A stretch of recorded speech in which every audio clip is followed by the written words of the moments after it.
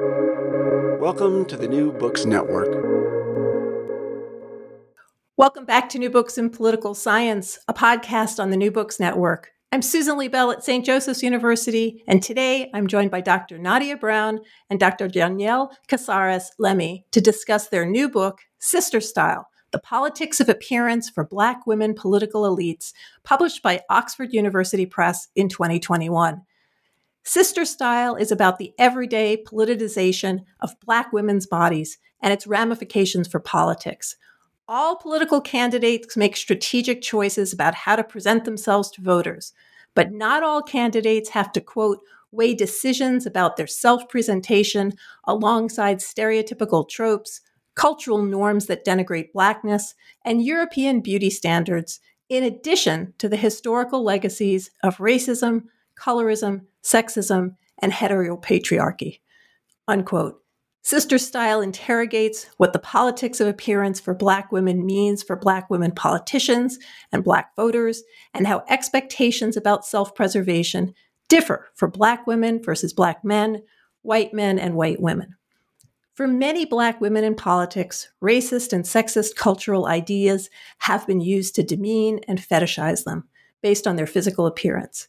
They are oftentimes pressured into changing their appearance to look more like their white female counterparts. But Brown and Lemi highlight the agency of Black women candidates, and the book aims to reconceptualize how Black women political elites are thought about, assessed, measured, and evaluated. Dr. Nadia Brown is a university faculty scholar and associate professor of political science and African American studies at Purdue. In July, Dr. Brown will be professor of government and director of the Women's and Gender Studies program at Georgetown University.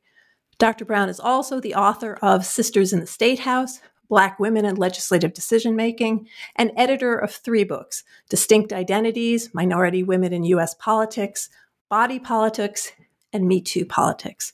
She edits Politics, Groups, and Identities, and is a founding member of the At Women Also Knows Stuff.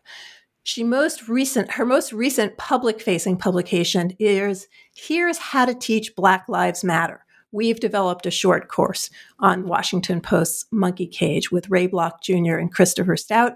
She also has a book on that she helped edit that we'll be having on New Books in Political Science.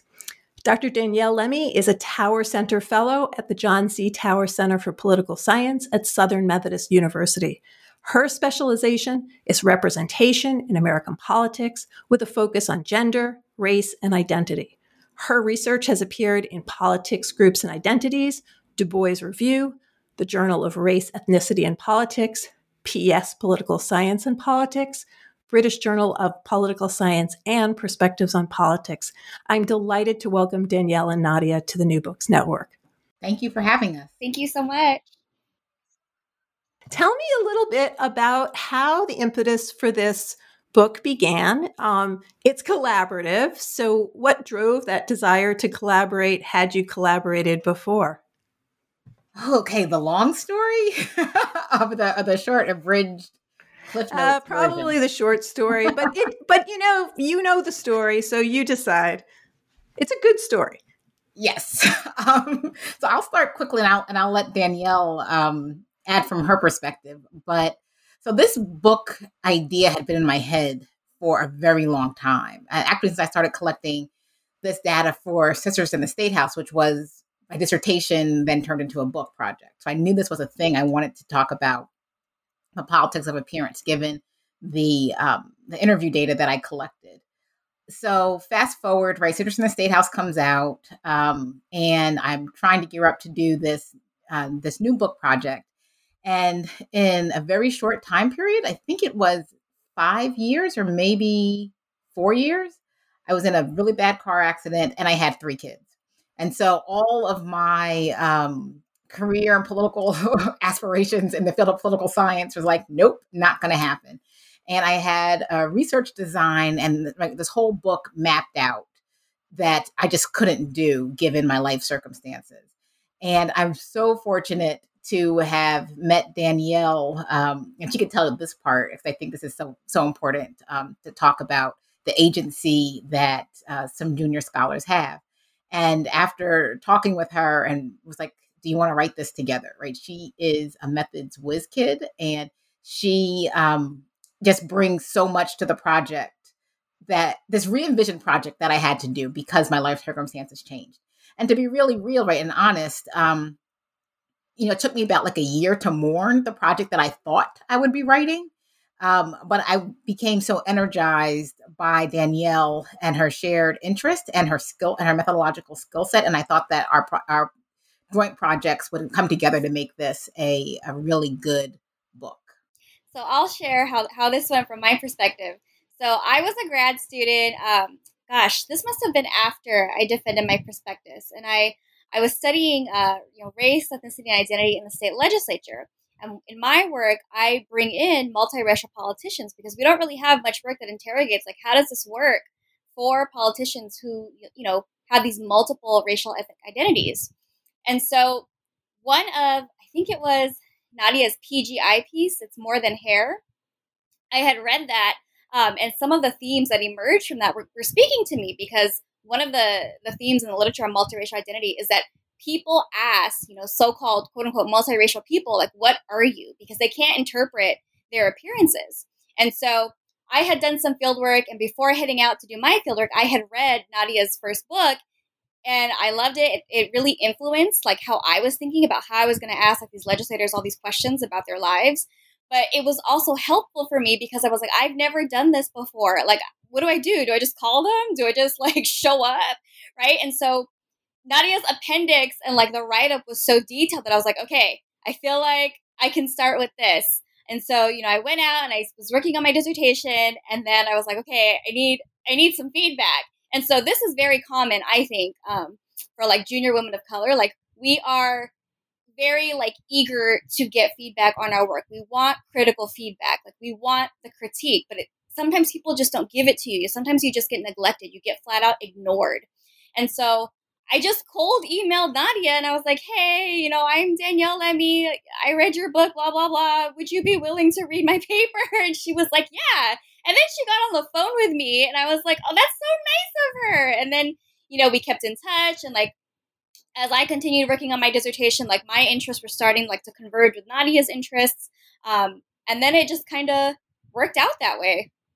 And I just want to say how much I appreciated how each of you write separate acknowledgments at the start. And I appreciated both. I think it's really important for all of us to talk about ourselves as people. Before we started the podcast, we were talking a little bit about a new biography of Mary Church Terrell. And one of the points there is that she always thought of herself as a person, and she didn't want to just be a myth. She wanted to be understood as a mother. She wanted to be understood as an activist. She wanted to be understood as a policymaker. And I just really like the way the two of you are showing all of the sides of who we are as scholars. And you can't write out a car accident. And we do our writing around the birth of children and the taking care of children. And as you say, Danielle, the way your graduate program works, which you're very candid about, and I really loved that part, that this having somebody who can show you how you might do it and is willing to intervene and have that phone conversation can really change an entire career. So anyway, I really loved how you guys talked about that, and I'm glad to share it with everyone here. The book is organized around several questions, and these are your phrasings of the questions, so I'm just stealing it from you. But what are the origins of the contemporary focus on Black women's bodies in public life? How do Black women politicians make sense of the politics of appearance?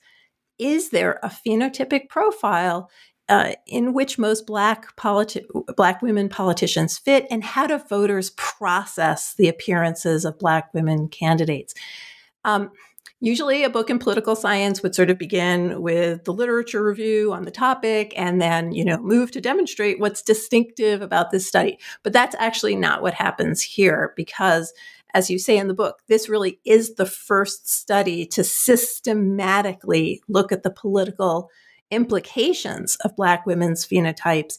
And there is no other study in either political science or a related field that is making that connection between Black women's appearances and electoral politics. So let's start by you telling us a little bit. So what literatures did exist that you're either building on or contributing to, and what was completely missing that you needed to create? So maybe I'll start first, and Danielle, you can jump in too and add your perspective. So there is nothing in political science, right? Is the short answer, right? So the things in so this book is different because it draws primarily from anthropology, sociology, psychology, women's studies, Africana studies to help make the argument. So, I say in jest, there's nothing in political science, but it's nothing like what we're doing in political science, right? And so while colorism has been studied before in political science, there's studies on phenotype or particularly attractiveness for candidates in political science.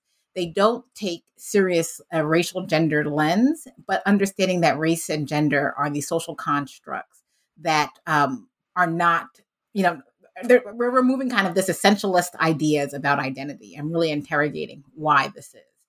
And so one of the reasons why I knew that this had to be a book and not a series of articles was because political scientists didn't have the language to evaluate this. So I'll give a really quick example. I was presenting this work as an assistant professor at the Midwest Political Science Association. And it was a rough draft, kind of like how I'm thinking about this and giving some of the interview data that I have. But I was, using the conference space as a way like most of us do, right? To get some feedback on a draft and then hopefully to polish it up and turn it around. And the discussant, a white male discussant, said, after he gave comments on everyone else's paper that were pretty in depth and pushing them to think about really important things for their work, he turned to me and said, "Are you sure what you're studying is really about race or gender? Instead, right, this could just all be a bad haircut."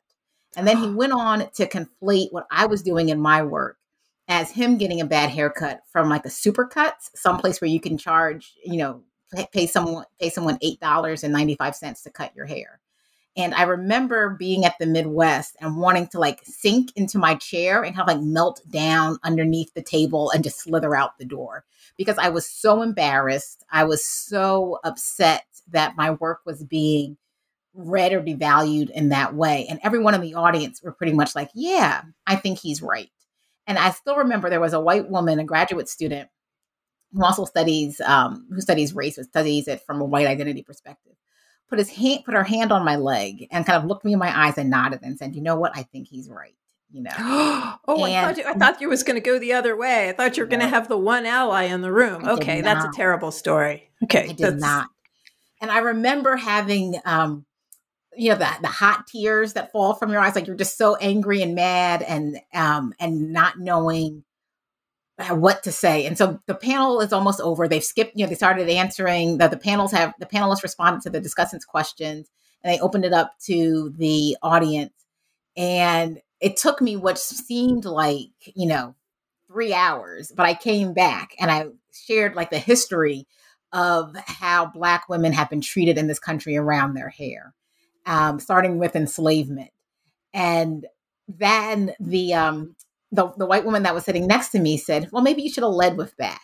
And again, this is coming from a graduate student, right? A senior graduate student, right? And I'm this assistant professor, and not at all like I'm trying to put these hierarchies out there. But what I'm sharing is that the conversation around Black women's hair was that people who don't do this work, who have not been granted a PhD, are a better authority to talk about this work. And although I have Afro-textured hair, have lived these experiences, they needed to validate or to kind of say that the work that I was doing made sense for political science. And from that moment on, I was like, I will not do this again, right? I will be tighter. I will be better. I will be stronger, like emotionally stronger. But that meant I had to go outside of political science. So what they wanted to do, right, was place the work that I was doing within what they know about candidate evaluation and how their own lived experiences around, their phenotype should match on to Black women. which is why in chapter 2, right, I go through such a detailed, like, no, let me tell you what Afro-textured hair is for those people who don't know. But then also, right, doing this as a way to bring along people, as opposed to just thinking that you can rely on your assumptions about what Afro-textured hair is and how you can maintain and care for Afro-textured hair. And so they can't feasibly say, pick up our book and say, oh, this is just like getting an $8 haircut from Supercuts.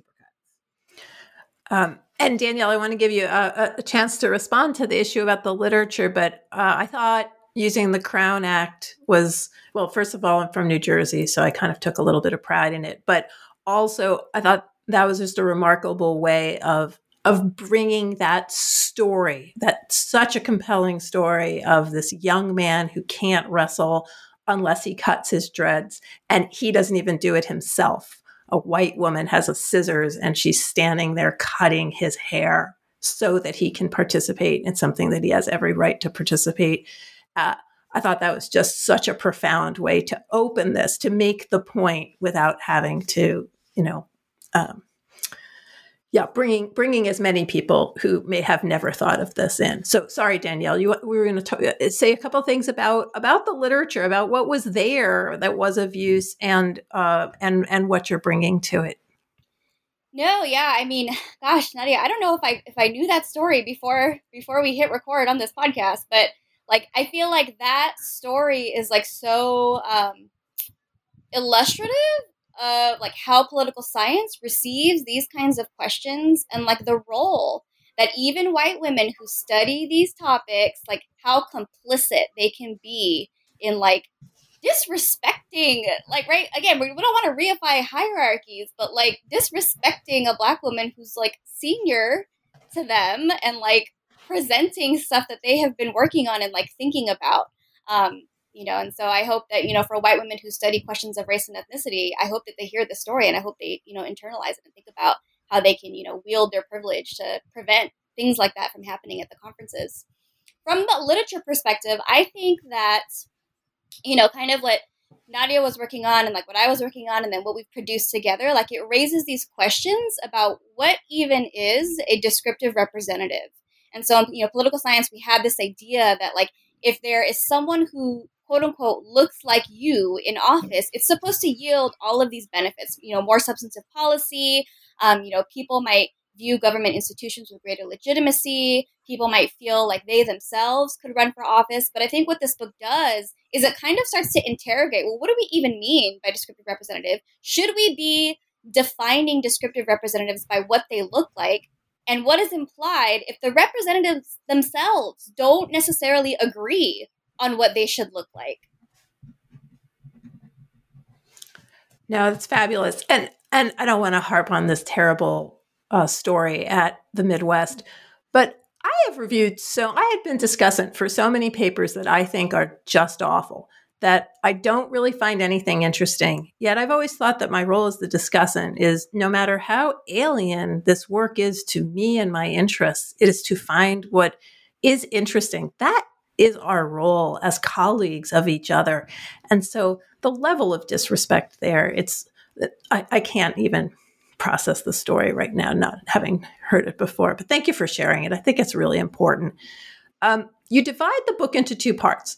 And Nadia's already touched on this a little bit, that the first part is interpretive, and you are pulling from many, many different literatures, not just in political science.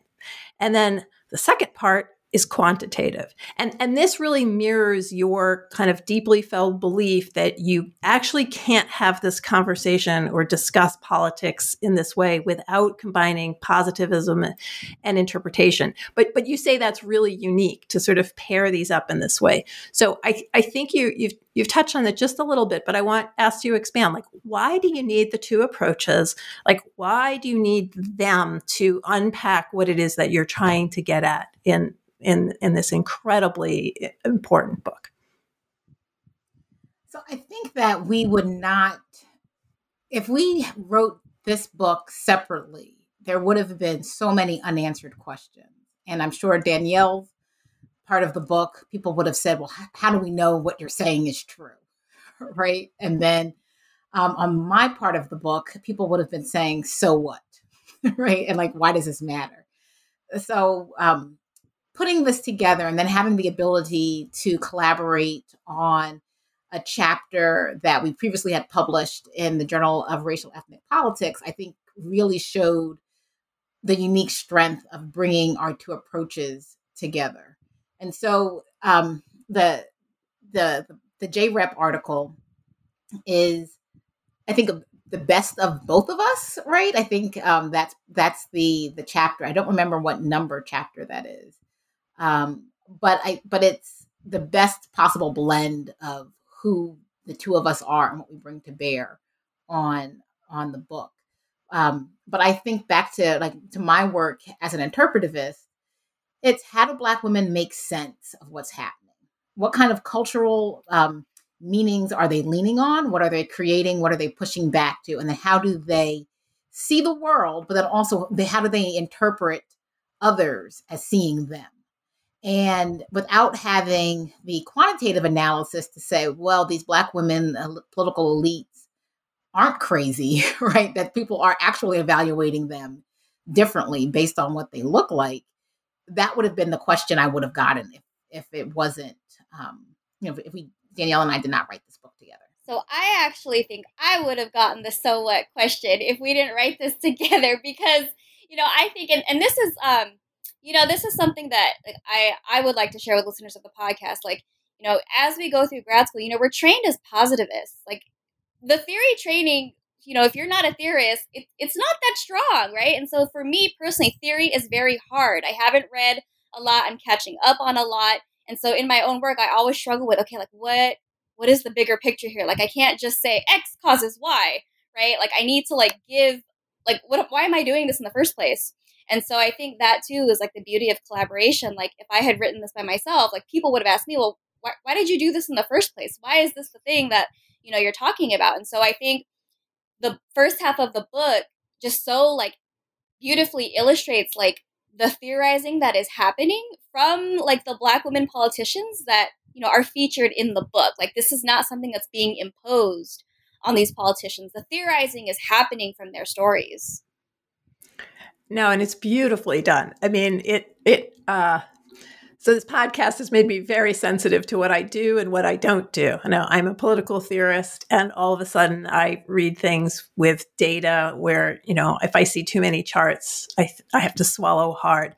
This is the kind of book where there is no so what question. There's no so what question because the data is so driven by what's actually being said. And we'll talk about so many different types of people who you are engaging to get this information. So the way the people speaking are engaging the theory is part of what makes the book magical to me, is that there is no force. It's not like, here's the data chapter and here's the theory chapter. It's all together.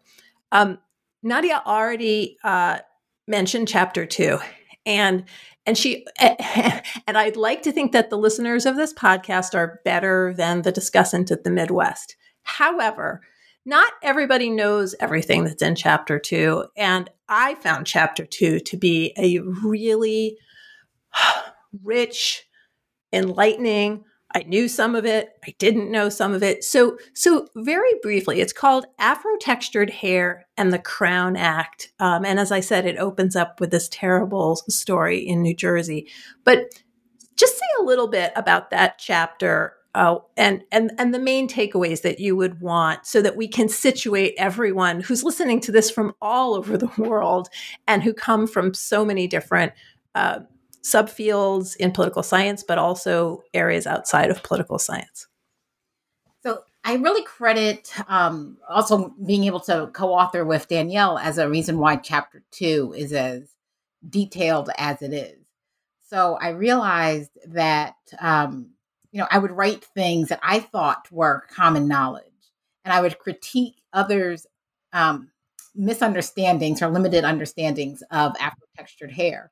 And then Danielle would come through the chapter and add little notes, explain this more or do this more. Right? So writing with someone who doesn't have Afro-textured hair really pushed me to make this chapter stronger. So off the bat, right, this is one of the strengths of collaboration with people from different social identities and positions. But one of the things that we know because of sociology literature is that most people, if they do not have Afro-textured hair themselves or care for Afro-textured hair, so I'm thinking about, mothers or caretakers of biracial children or or children with African descent and Afro-textured hair, have literally no idea what it means to do and care for and maintain Afro-textured hair. For most Americans, right, their first interaction with people seeing them do Afro-textured hair is either in college, if they have a roommate who has Afro-textured hair, or in the military, right, the same thing. But for most Americans, right, unless you are in the intimate spaces of people with Afro-textured hair, you have no idea. And it's because, right, we people with Afro-textured hair, we don't do our hair in public, right? You won't see me taking out my braids in class or doing a new, installing a style someplace else, right? The way that you see, those that don't have Afro-textured hair, right, by caring for their hair and doing their hair on television, or just like, watching it at a kid's sports track meet, right? And a girl pulls her hair in a ponytail, or, something else, right? It just happens behind the scenes. And you have to be in an intimate relationship with someone with Afro-textured hair to even see the process. And so and even knowing this, right, still having the benefit of having Danielle as a co-author to really push me to be more specific. But the other thing about this chapter was I did a lot of reading of beauty culture and beautician manuals, right? So I read way more than I think I would have ever done on how to care for and maintain and properly maintain Afro-textured hair, which, like, side note, was a good thing to do during the pandemic, as just a new reading hobby. But really the difference is, right, that Afro-textured hair is coarser and it's curlier. And in order to maintain health, it requires different kinds of manipulation or no manipulation at all. So you can't comb it if it's dry. It will break off or damage. You have to keep it oiled, keep it away from cotton textures. Like silk and satin, it doesn't like to be pulled and tugged in ways that aren't in protective styles that will keep the tresses from getting dry or breaking off, or rubbing against something that isn't good for it. And that is much different, right? Because for people with Afro-textured hair, it's seen, adding oil to hair is seen as something you wouldn't want to do because their hair produces oil and requires it to be washed. Afro-textured hair produces oil, but in smaller amounts, and it doesn't make its way down the hair shaft because our hair is so coily. And so Afro-textured hair requires adding oils and washing it less frequently, or washing it in ways that puts back in moisture that will allow for growth and health. And so those differences, again, aren't things that most people see or have interactions with in their day to day. And so the misconception is that Afro-textured hair is dirtier because you wash it less frequently, but the hair isn't dirty, right? It's not the way that the hair grows, growing up or out, right? Because it's coily or kinky, is just different from straight hair that requires it to be washed more frequently because of the way that oils move through it much quicker. No, and Nadia, I think it's really important to have that information in order to understand part of what's going on in the chapter, which is that the policy formulation is driven by Black women lawmakers' personal experience, their understanding of the cutting off of the dreads at the side of the wrestling arena is so problematic. Let's just say what the Crown Act is. It's not just in New Jersey. It's also been passed in other states. So Danielle, what does it actually stand for? So the Crown Act stands for Creating a Respectful and Open World for Natural Hair. And the Crown Act is a bill that was first started by then State Senator Holly Mitchell in California that would make it illegal for people to discriminate against people with protective styles or naturally Afro-textured hair in the workplace or in education and in housing. Right? Would basically extend this to other federal protections around civil rights. The Crown Act now is the law in 20 states, municipalities, and local governments. It's working its way through the federal legislature, and it's been passed in the House, and hopefully it will be passed in the Senate, and soon to President Biden's desk, hopefully, fingers crossed, to be signed into law. Yeah, and at the end, we'll try to talk about like what's happened since this book was published and what you have to say about that. So chapter 3 is called What Black Women Political Elites Look Like Matters. And it talks about respectability politics, but in this very multi-layered way. And you discern these sort of 6 themes. And you're really working very hard on this tension between the difficulties of working within stereotypes, but not being passive subjects. And that these are women who are using their agency to strategically navigate this historic set of stereotypes, current set of stereotypes, all of this. So say a little bit about the 6 themes and how it is that this seems to be the chapter for me that really explains like the politics of hair. Yeah. So to be clear on the onset, right, that these women are strategic political actors, right? And you're so right, Susan, right? Like these are pragmatic folks who are doing politics, right? So they're not these inactive subjects that politics is happening to.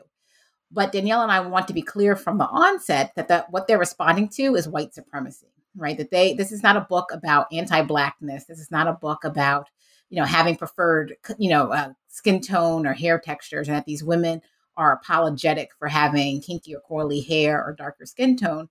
No, right? What they're doing is they're recognizing that in order to get ahead in a white supremacist society, one that's also, built on white heteropatriarchy, they have to comport themselves in manners that would allow them to be elected by a larger swath of people.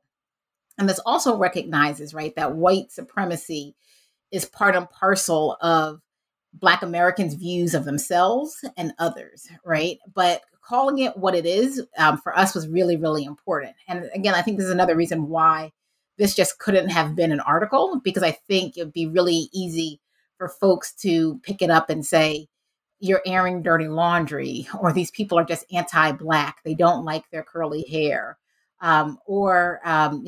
If they're trying to whitewash their look so that they'll be elected, and perhaps they themselves want to have more Eurocentric features.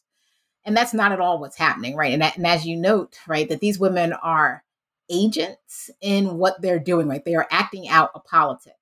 And so we draw from the work of Evelyn Higginbotham, who theorizes and coins the term the politics of respectability by looking at Black Baptist club women, right, in the Reconstruction era and Jim Crow. And these are women who are practicing white Victorian middle-class norms, upper middle-class norms, to say to white America, treat Black people with respect and dignity, right? If you are using our behaviors, our proposed behaviors as a way to kill us, to lynch us, right, to deny us our basic rights in this newly multiracial democracy that was formed after the Civil War, quote unquote, then we need to, if we outperform whiteness, then you need to treat us with dignity.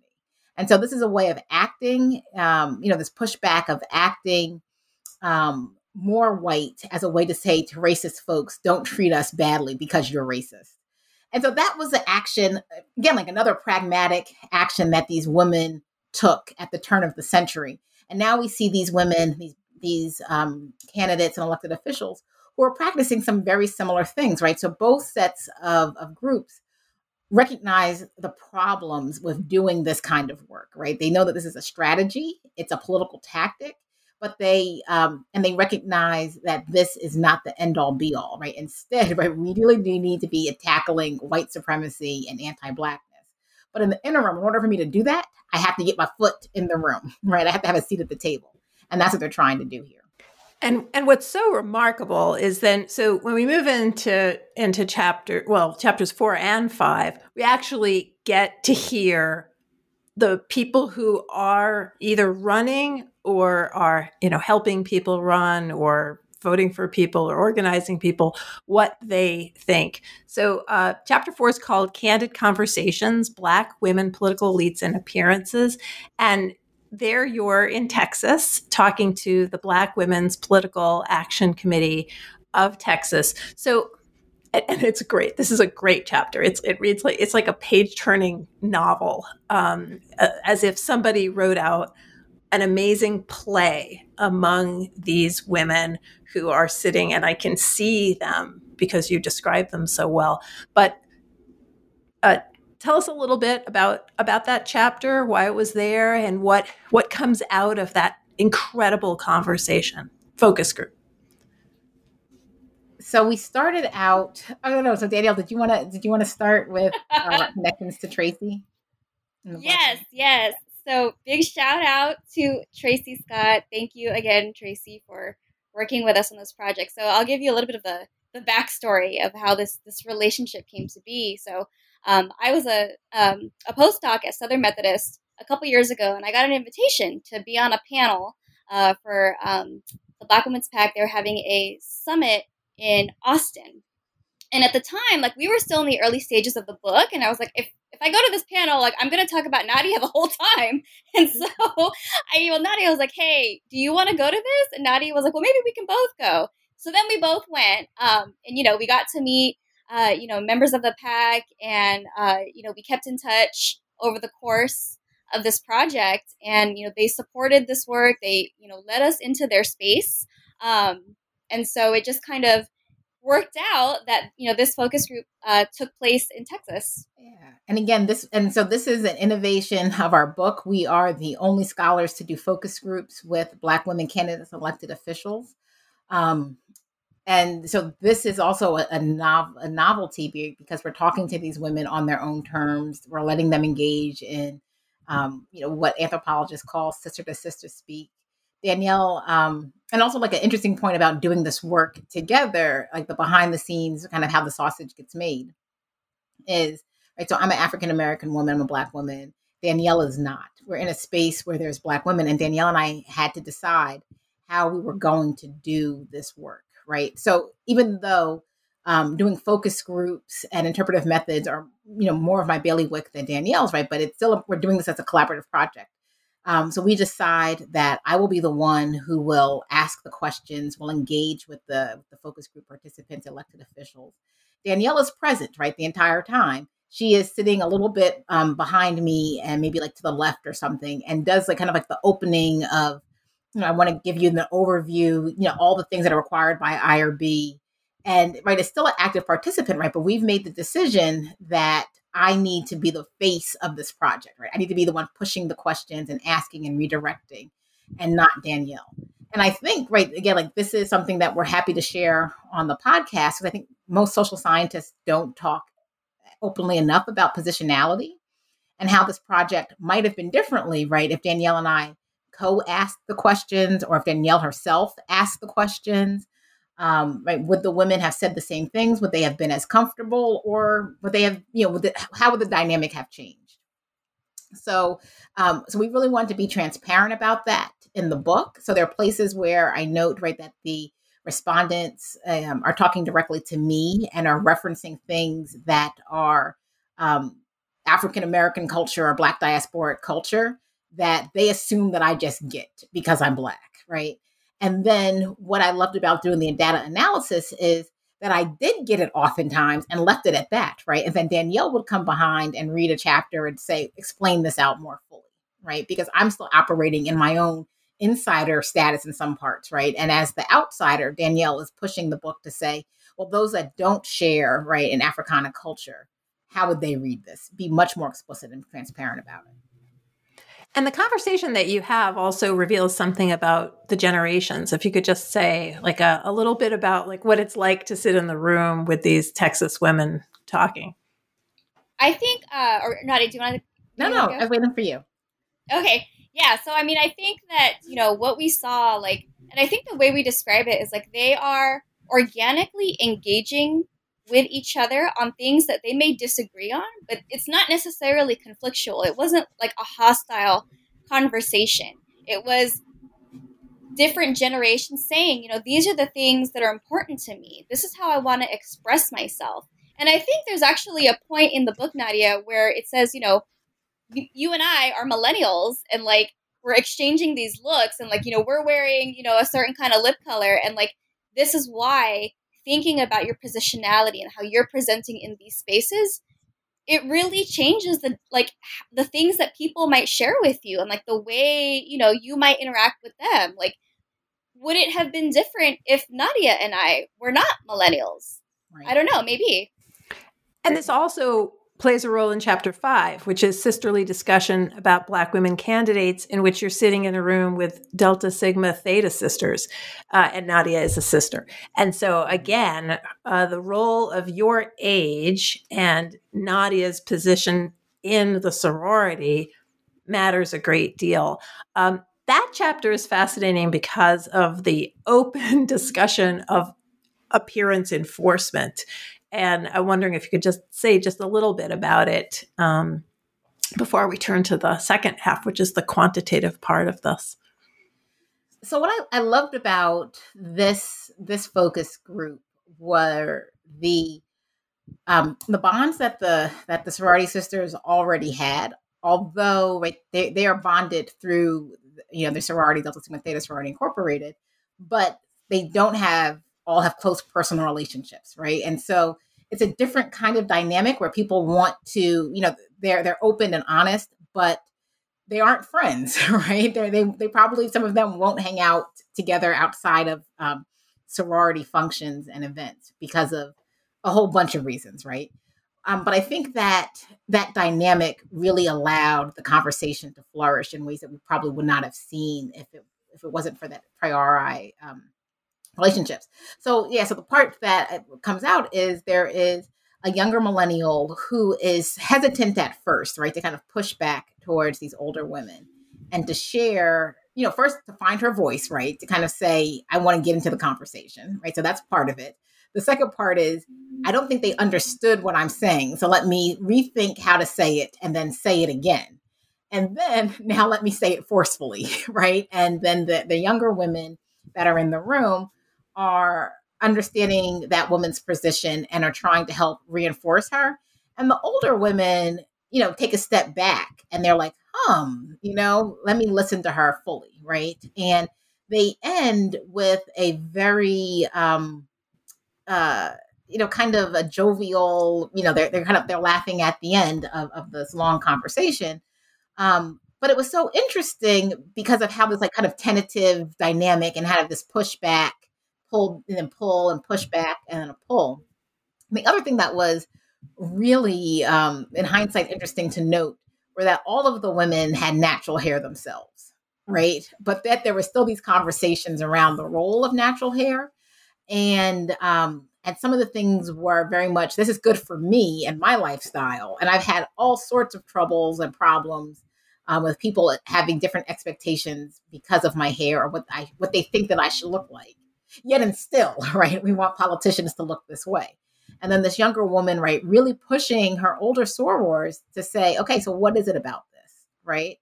And I think if it wasn't for her, if it wasn't for Jada in the book, having that respectful but hesitant and forceful conversation with them, is really pushing back, I don't think it would have played out the same way.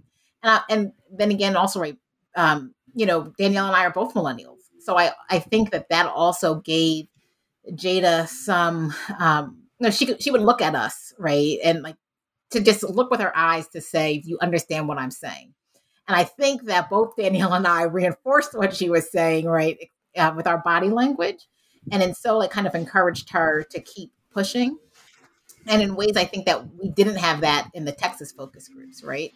I think that they were much more, without having the a priori relationships, we're still trying to manage, right, how to talk to people. They might need them in certain situations as elected officials or as candidates, right? But this was a different conversation. So there are very similar themes that happen in both chapters. They just play out in such different dynamics.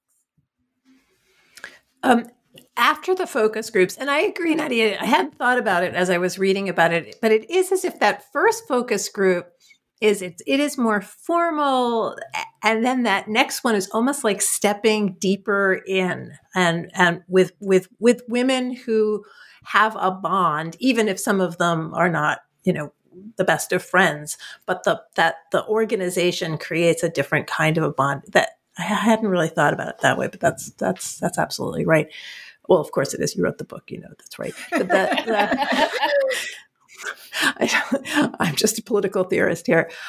The next chapters, what's so interesting about the focus groups is you move from the focus groups to this very different kind of data. So this is where the book gets very quanty, but in a way that really makes isn't data for data's sake, but is data for explanation sake, if I might put it that way.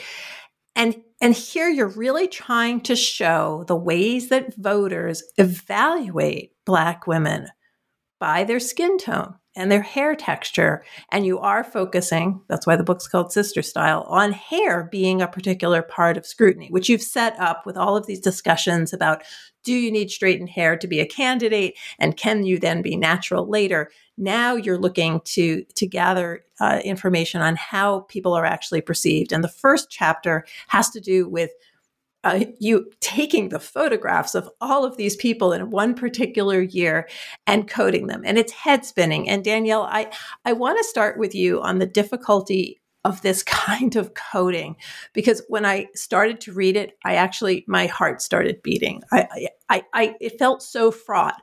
Oh my God, how are they going to code skin tone? And then they're going to code hairstyles. And you really deal with that very explicitly in the book. I had this kind of like sigh of relief as you explained it. And that is one of the great things about this book is the way you are always, both of you, explaining how the research is done, including when there are decisions to be made and you sort of own them, which is just fantastic. And that happens here in this chapter. So just say a little bit about which year this is and what you're collecting, how many there are, and how you went about this really difficult coding, and what the finding was as to how it is that, in fact, Black women running for office are perceived in terms of, their skin tone and the way that they decide to style their hair. Yeah, so gosh, the experiments were a lot, and the visual analysis of the headshots. It was just a massive data collection for like I want to say.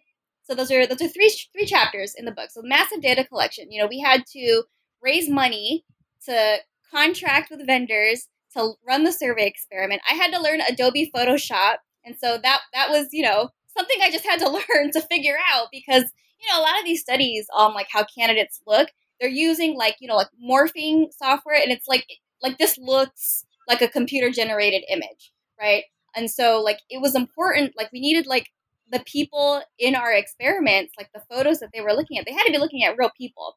And so I had to learn Photoshop to do that. And then we had to think about, well, where are we going to get these photos? Like you can't just get stock models and present them as politicians, manipulate their appearances. You have to have permission from people to do this. And so, I won't give it away in the book, but you can see who ended up being, our candidate for one of our experiments. And so it was a lot of work. When it came to the headshots, I want to say that the year that data set came from, it was from the website, a website that collected like a list of all the Black women who ran. And I want to say it was 2018, if I'm remembering correctly. It was like 600 something photos. And so we had to think about, okay, what's relevant here for the analysis? We need the photo. We need the electoral context, like what levels of office are they running in? And then we also need to think about like, how are we going to measure skin tone? And so what we ended up using was, I don't know if you would call it like an app or what, but we used this website called BetaFace, and we pulled like the HTML labeling of like the photo of the candidates, and then we mapped it to a so-called lightness value, and then we used the Massey and Martin skin tone scale. One of the big challenges with measuring skin tone is that it's all relative. Like it could depend on who you are, where you are, like what comparisons are you making? Like what's light and what's dark, it's so subjective and contextual. And so, I think in political science, we don't really have good tools to measure like skin tone. Like, how do you measure how someone is perceiving that? And so, we kind of just tried to do our best with what we had. But in terms of like coding, like there were a lot of conversations where we were dealing with photos that were too small. And so like we couldn't really use them because the photo quality or like, the way that the photos were taken, like we couldn't really like tell. Like I was not in a position to tell, like, how would I code this hairstyle? And we had to write up directions, for other folks who were helping us code this. And so in the end, we think we did our best. But there were a lot of back and forth questions like Nadia, I don't know. I'm not sure. How do I resolve this? It was a lot of work. No, the 3 chapters that all go through the 2018 with the actual photographs of all the people running for office, in which you try to, and you have all these backup methods because you have multiple people looking at the data. You have graduate students, you have Danielle, it's actually way more precise than in a way you're making it out to be. So like, I think you're being far too modest about the layers that are created here. There is no way to do this objectively. But what's interesting is that you own that, and then you try really hard to find these different ways to make it as close as it can be. And you find that the voters skewed light and they skewed straightened. And then the 2 experiments where you're manipulating the images with Photoshop and you're lightening and darkening and trying to find out, okay, so what happens when we do that? I think it's really brilliant, and the different types of methods all come together in a way that I found so compelling, so convincing, and the way it tied to everything else that was done in the theory and that happened in the focus groups was just amazing. Before we talk about the conclusion, which is really interesting because you raise some incredible questions there, and you really throw down in an important way as to why this is so important for the discipline. Nadia, I just wanted to give you a chance to say anything about the data chapters. I know you're not the quant wizard, but no, I'm not the quant wizard, but I do. Again, like this is why I think for me, I just feel so fortunate to have Danielle as a co-author on this, right? Because this is her skill set. And some of the things that we talked, again, like to be completely transparent, a lot of the things that we talked about were, how would Danielle be seen on this book, right? So how would she be viewed and assessed, measured if she was going up for tenure or promotion, or and I want to state this very, very clearly, right? Like this is Danielle's handwork on these chapters, right? If you need, this is her strength, is who she is what she does. There's undeniably not me, right? And this is why we work together. And so I really just want to put that out there, because I think that, oftentimes there's a misconception that senior scholars that work with junior scholars are the ones that are driving the bus, and junior scholars are the hired hand, right? They're the ones who will run the data and shut up and go away, right? But I hope that listening to this podcast, right, you see that there is so much interplay between us and how the book comes about, and then also recognizing these are the chapters that Danielle had a hand in, and these are the chapters that I had a hand in. While we talked about all of them together and how they fit together, there are some things that are distinctly Danielle and some things that are distinctly me. And I think that, one thing that I want to do as, a more senior scholar is make room to have these apparent conversations, right? Our names are listed in alphabetical order. It's not because I am better than Danielle, right? It is to show the uniformity of our work. And so I think these are like some of the ethos of publishing and working together and having a true co-authorship and a partnership. I wish these were larger conversations that we have as a discipline. And I want to add to that too, like the fact that we had to have this conversation, like I think, throughout our co-authorship, like it hasn't been like very hierarchical. It's just like, you're going to do this, I'm going to do this, and it produced a really rich book. But the fact that we had to have this conversation at all is because I was feeling so much anxiety about how seniors would evaluate me. And it's like, well, where does that come from? It's because of white supremacy in higher education and how we treat junior scholars. And it's like, well, how are people going to view, this collaboration between a senior woman, a junior woman, two women of color collaborating together? Like, this was a fully blown, like, collaborative project, like full on collaboration.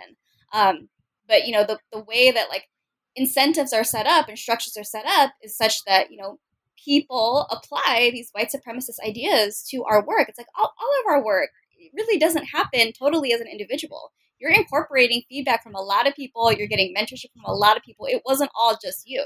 Right.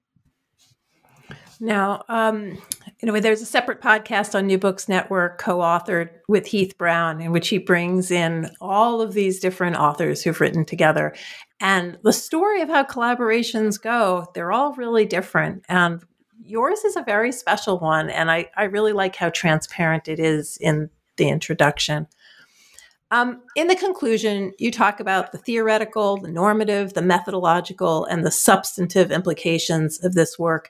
And I want to give you some time as we're concluding to talk about the implications. And also, books go to press at a particular time.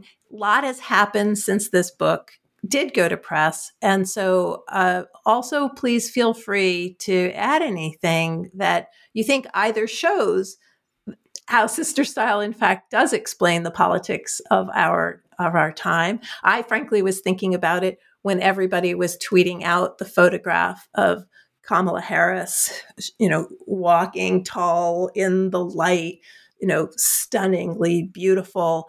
And all I can think about was the tension for me after reading your book in that photograph, that on the one hand, she is magnificent. She's just, she owns the space that she's in. She is the United States of America. She's the vice president of the United States. It's unbelievable. And on the other hand, there is something about the way in which she has to be so careful about her appearance that is so different from the president of the United States as his hair doesn't matter the same way. Nobody's looking at his posture the same way. And all of the men around her were kind of like, their shoulders are down, their hair's not done, but hers can't be. So it's or can it be? Kind of go back to the focus groups. Like, could it be different? Anyway, I've said too much about that. But but your book really impacted me. I saw through your book.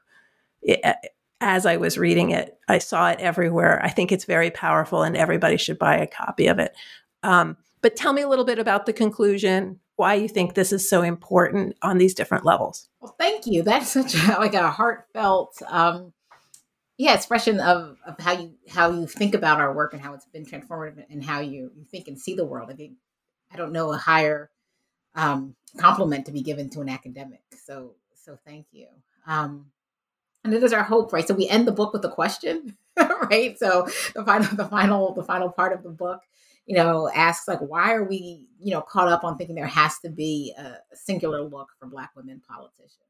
So that's the spoiler alert, right? Like we end with let's turn this back around on you, the reader, you, the voter, right? You, the person who's engaged in American politics. You need to really sit with your implicit or explicit biases, right? And grapple with the way that white supremacy informs your own thinking about Black women candidates. And that is universal, right? Right. This is calling in everyone, not calling out any group in particular. But since we wrote this book or finished this book during the pandemic, the beginning of the pandemic. And so there was so many things that changed and were happening just differently in our world. And we were trying to write and keep this book as quote unquote normal as possible. But the world wasn't normal, right? So we are polishing up our chapters in May and June, getting them ready to send off. And George Floyd is murdered. Breonna Taylor is murdered. Kamala Harris is named vice president, right? As there is increasing and anti-Asian violence.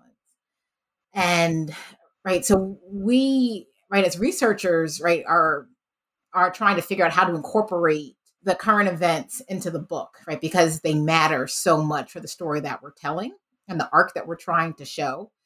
But then we're women of color who are processing this in our own communities, in our own place, in semi-isolation, right? Because of the pandemic, we're in lockdown, right? You're not able to kind of do the work that we would, right? Or connecting with our communities because of coronavirus.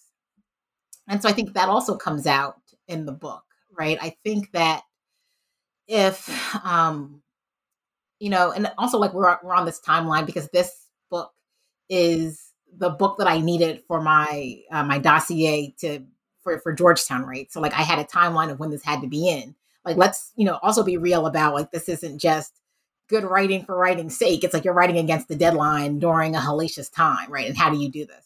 And I think in hindsight, right, both Danielle and I have lamented that we wish we could have had some other eyes on this during the pandemic, but racialized and minoritized scholars and people who do REP work were stretched thin emotionally and right for all of the work that right our universities were requiring us to do, right? What they were, people were putting out, how could you do this anti-racist work, right? And they were drawing on the unpaid labor of right their Black and brown faculty members. Right. So Danielle and I were not going to ask our peers and our colleagues and friends to read another thing when they were doing this other work. And that also meant like we ourselves, right, couldn't sit deeply and process what all was happening in the ways that I think we would have done if we weren't under the time frame, the time crunch, and living in the time. So, so we do update chapter 1, right, to make note that Kamala Harris then becomes the nominee. And then we update towards right the page proofs to say that now she's VP. But there would have been right a much more robust conversation around Kamala Harris and what her historic first means and brings to the study. And I want to be really clear, right? Not as a study of Kamala Harris herself, right? Like this is not right a very narrow case study on her. But instead, right, the things that she represents, the communities which she represents and comes from, would have probably have played more of a defining characteristic. And I think both right, Danielle and I have been critical of Kamala Harris, right? So that part would have come out as well, right? Kind of the ways in which she leverages identity politics and how other people view her, right? How other people view her.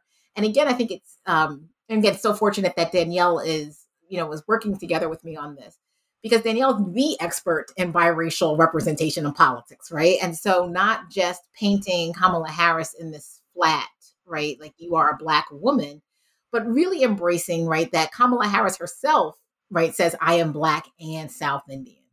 And how do we grapple with this in talking about phenotype when it's so easy for us to say, she has Afro-textured hair, right? Even if it is, a much more relaxed or less prominent kink, I'm going to lump her in here with the same way we would talk about a Stacey Abrams, which is the way that we kind of start talking about the book or kind of start thinking about the book.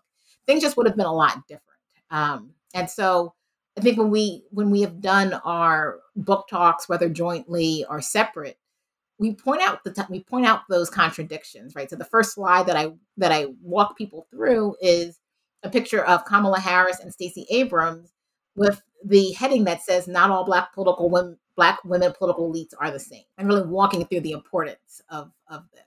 And then again, going back to the question that we posed at the conclusion, right? Why is there a gold standard, right? Let's check your bias and think about how these women are being pigeonholed and put in these boxes, but then are also pushing back. I can almost imagine a different back cover of your book. So the cover shows all of these women, all different, and I can imagine a back cover that shows photographs of Stacey Abrams and Kamala Harris and all of these different women who present and come at this differently, because I think that is the point of the book is to get to the point at which people would not vote based on this, would not have to consider campaign hair versus once I am a congressperson hair, like that all of this could change, which I think is part of what you're hoping for. I mean, this isn't just a work of political science of like, isn't this interesting? I mean, you want it to have, anyway, I can imagine the other side of the book. Daniela, before we end, two things. One, any thoughts you also have about the conclusion and where we are, and also I'd like to know what your other project is now. You know, you put this kind of project to bed, but you also have something else going on. So I'd like to hear about it as well. Yeah, thank you so much. So, gosh, I agree with Nadia that, the end really is a calling in of all of us to think more critically about what we're studying, like how we're conceiving of representation. I know Nadia shared that story in the beginning of this conversation about, what happened at the conference. I've had experiences where people didn't ask me questions about my work, or people would be like, well, what is the point of this? And then Kamala Harris is named VP. And then all of a sudden, there is all this interest. And we could not have predicted that would happen. We've just been, steadily working on this project. I've been steadily working on my project for years, a very long time. Nadia's been working on this for a very long time. And then, things change in the real world and people suddenly start paying attention. And so, I would say to folks listening to this, it's like, stop being dismissive of the junior scholars, especially who introduce these topics. If you don't understand it, you figure it out. Like, don't be so dismissive. And, I don't know, maybe that's not, I don't know if juniors should continue to pursue topics that, may not work out for them in the end. I don't know, but that's for them to decide, right? And so people should not be dismissing them and dismissing the kinds of questions that they ask, because things change very quickly. And you don't want to be that person who told that superstar you're going nowhere with this. You just don't want to be that person. So yes, I agree. It's a wholesale calling in. In terms of like my own work, so I've been working on this project on representation in American politics, thinking about how representation works for politicians who have multiracial backgrounds. And what I'm doing in this book is really kind of interrogating the assumptions that all of us have been making, when we study news coverage of so-called minoritized politicians, like when we go out and we start talking to them about their experiences within the legislature, when we ask voters how they evaluate them, some of those assumptions don't really hold up.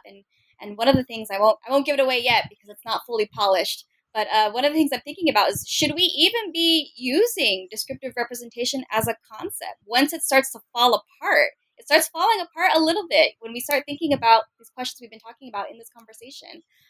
So should we still use it? I don't know. So that's kind of where I'm headed in my solo project now. Well, people who are department chairs on committees, hiring committees, should be looking at your CV, this book, and the other publications, the articles, because this is really important work. And we shouldn't, the energy that it takes for you to have to convince somebody to pay attention to your paper, that is also something that people need to understand as something that is just like sucking blood out of your body and meanwhile asking you to continue to do the work. That step, that invisible step, and that I think has been made very visible actually by the stories that you've both so thank you for candidly sharing. Nadia, what project are you on besides moving to Georgetown, which is quite the project, actually? Yeah. So I feel like I have a lot of balls in the air right now. I have a couple of projects looking at the role of people of color, particularly Black women legislators, state legislators, in pushing and representing communities of color around COVID-19. I have some other projects that are looking at the role of Black women in identity-based caucuses, it's like the Black Caucus, the Congressional Caucus for Women's Issues, and how do Black women use these caucuses as a way to bridge these identity-based groups together. And then I have this ongoing project forever with Sarah Allen Gershon, which I feel like needs to see the light of day. It's on how the media marginalizes women of color. By pigeonholing them into issue traits and stereotypes based on the ways that we other women of color in political office. Well, I want to thank both of you for taking time on a Sunday in the midst of a pandemic and at the end of a really difficult semester for talking to me. I also want to thank Daniela Campos, a work study student at St. Joseph's University, who assisted with the podcast and also loved the book. The book is Dr. Nadia Brown and Dr. Danielle Lemi's Sister Style, Politics of Appearance for Black Women Political Elites. Please buy it at your local brick and mortar bookstore. If you can't do that, order from bookshop.org. So at least it comes from a brick and mortar bookshop. You can also go to the Oxford University Press website and get it, but it's fresh off the press, Oxford University, and recommended highly. Thank you both so much for joining me on New Books in Political Science. Thank you.